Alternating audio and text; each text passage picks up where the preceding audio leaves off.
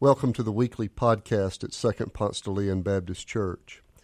My name is Doc Hollingsworth. I'm senior pastor of this great congregation, and we're delighted that you've joined us. Our prayer for you is that as you listen to this message, you might feel closer to God and closer to God's hope for you.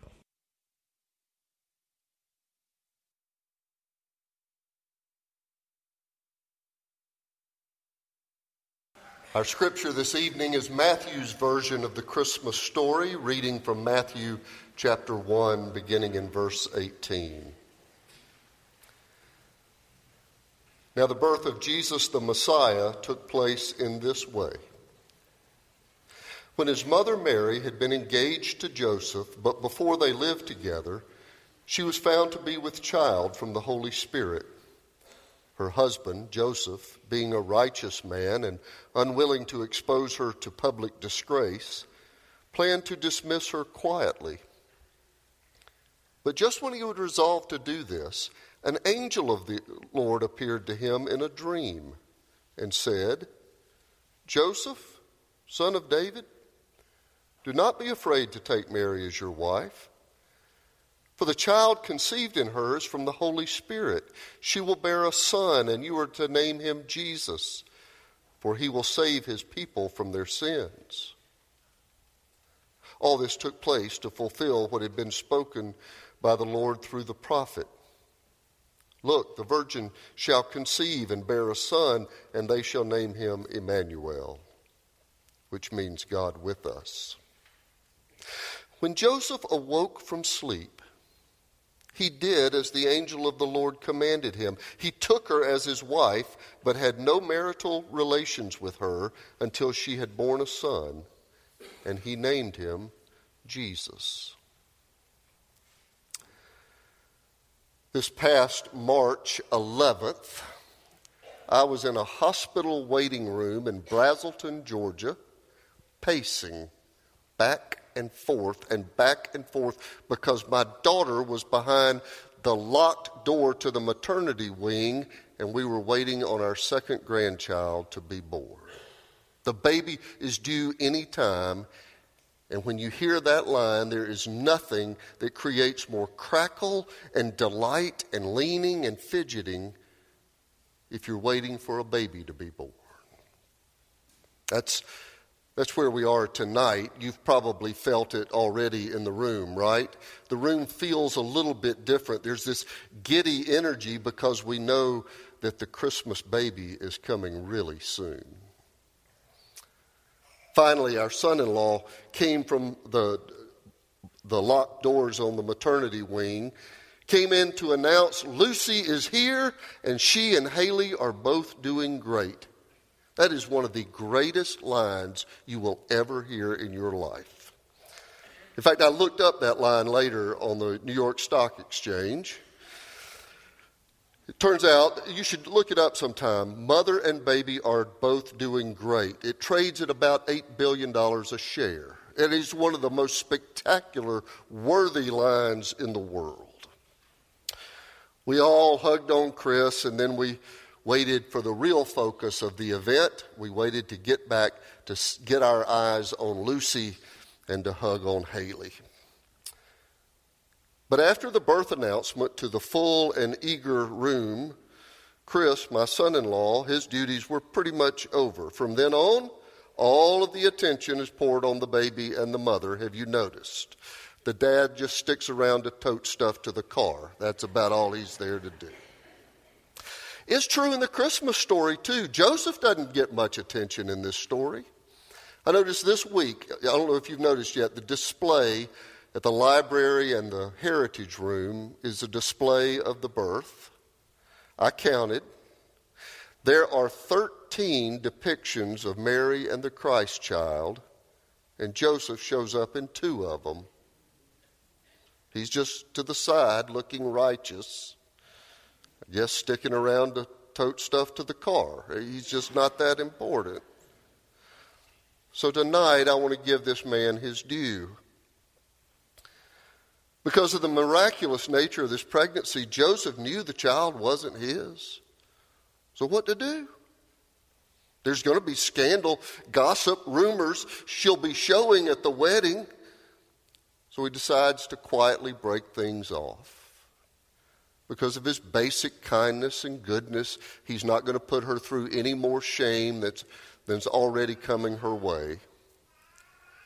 But then an angel of the Lord appears to him in a dream and says, "Joseph, son of David, do not be afraid to take Mary as your wife. For the child conceived in her is from the Holy Spirit. She will bear a son. You are to name him Jesus, for he will save the people from their sins." And then just a few verses later, when Joseph awoke from sleep, he did as the angel of the Lord commanded him. That's just amazing. Don't move past this verse too quickly. This is not a burning bush or an audible voice from a cloud. This was a dream. He agreed to marry this pregnant woman because of a dream. But he was sure it was the message of God. And he woke from this dream to live out his unique purpose in the story of salvation. 5 different times in Matthew's gospel, people have dreams. As you know, it's not the only dream in the birth story. Joseph has another dream in this story. And you remember that the wise men were warned in a dream not to return to Herod. And they went home by another way. Walter Brueggemann has written about dreams in the Bible. He says that all the dreams of Scripture have this in common. They represent the intrusion of God into a settled world, an unbidden interruption that opens us to a different world than we inhabit during the day. Joseph awakes from his dream and embraces his role in a story that is so much bigger than he is. In his faithful yes to the angel's message, he had a purpose that was bigger than carpentry. And that's what happens to people who are attentive to the voice of purpose. If they say yes, they discover a passion for something that's bigger than making widgets or trading paper. When Joseph awoke from sleep, he did as the angel of the Lord commanded him. In obedience to what he understood from God, Joseph made a decisive action to fulfill his purpose. And if you listen closely, you will know that angel dreams are still happening. They still happen, and they call us to our best self and our particular purpose. Angel dreams, unbidden interruptions that unsettle our ordinary and put us inside the Christmas story. If we're open to hearing, and if we're courageous enough to say yes. But every time we do say yes to the urging of God, we enter into this Christmas kingdom miracle, the story of God reclaiming the world through love. And in the quiet, holy moments, well, like here tonight, we listen for the voice of the angel in hope that our lives might actually have purpose too.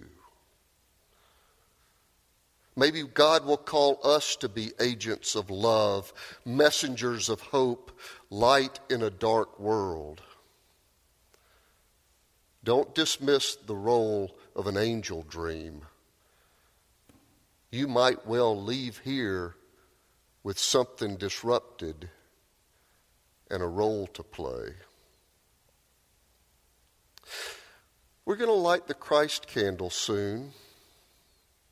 We're going to hold light in our hand. But when you leave here and put that candle in a basket, will you just forget about it until next year? or go looking for ways to be light in a dark world. You have a role to play. Consider when we sing what the angel might be asking you to do with your light when you leave. Would you pray with me? O light of the world, come to us in this moment. Awaken us to your love and make us messengers of that love in a dark world. We pray on behalf of the Christ child who lives within us. Amen.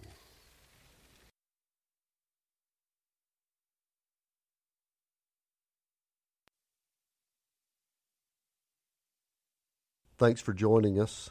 If you live in the Atlanta area or visiting Atlanta, come and worship with us in person on Sundays at Second Ponce de Leon Baptist Church.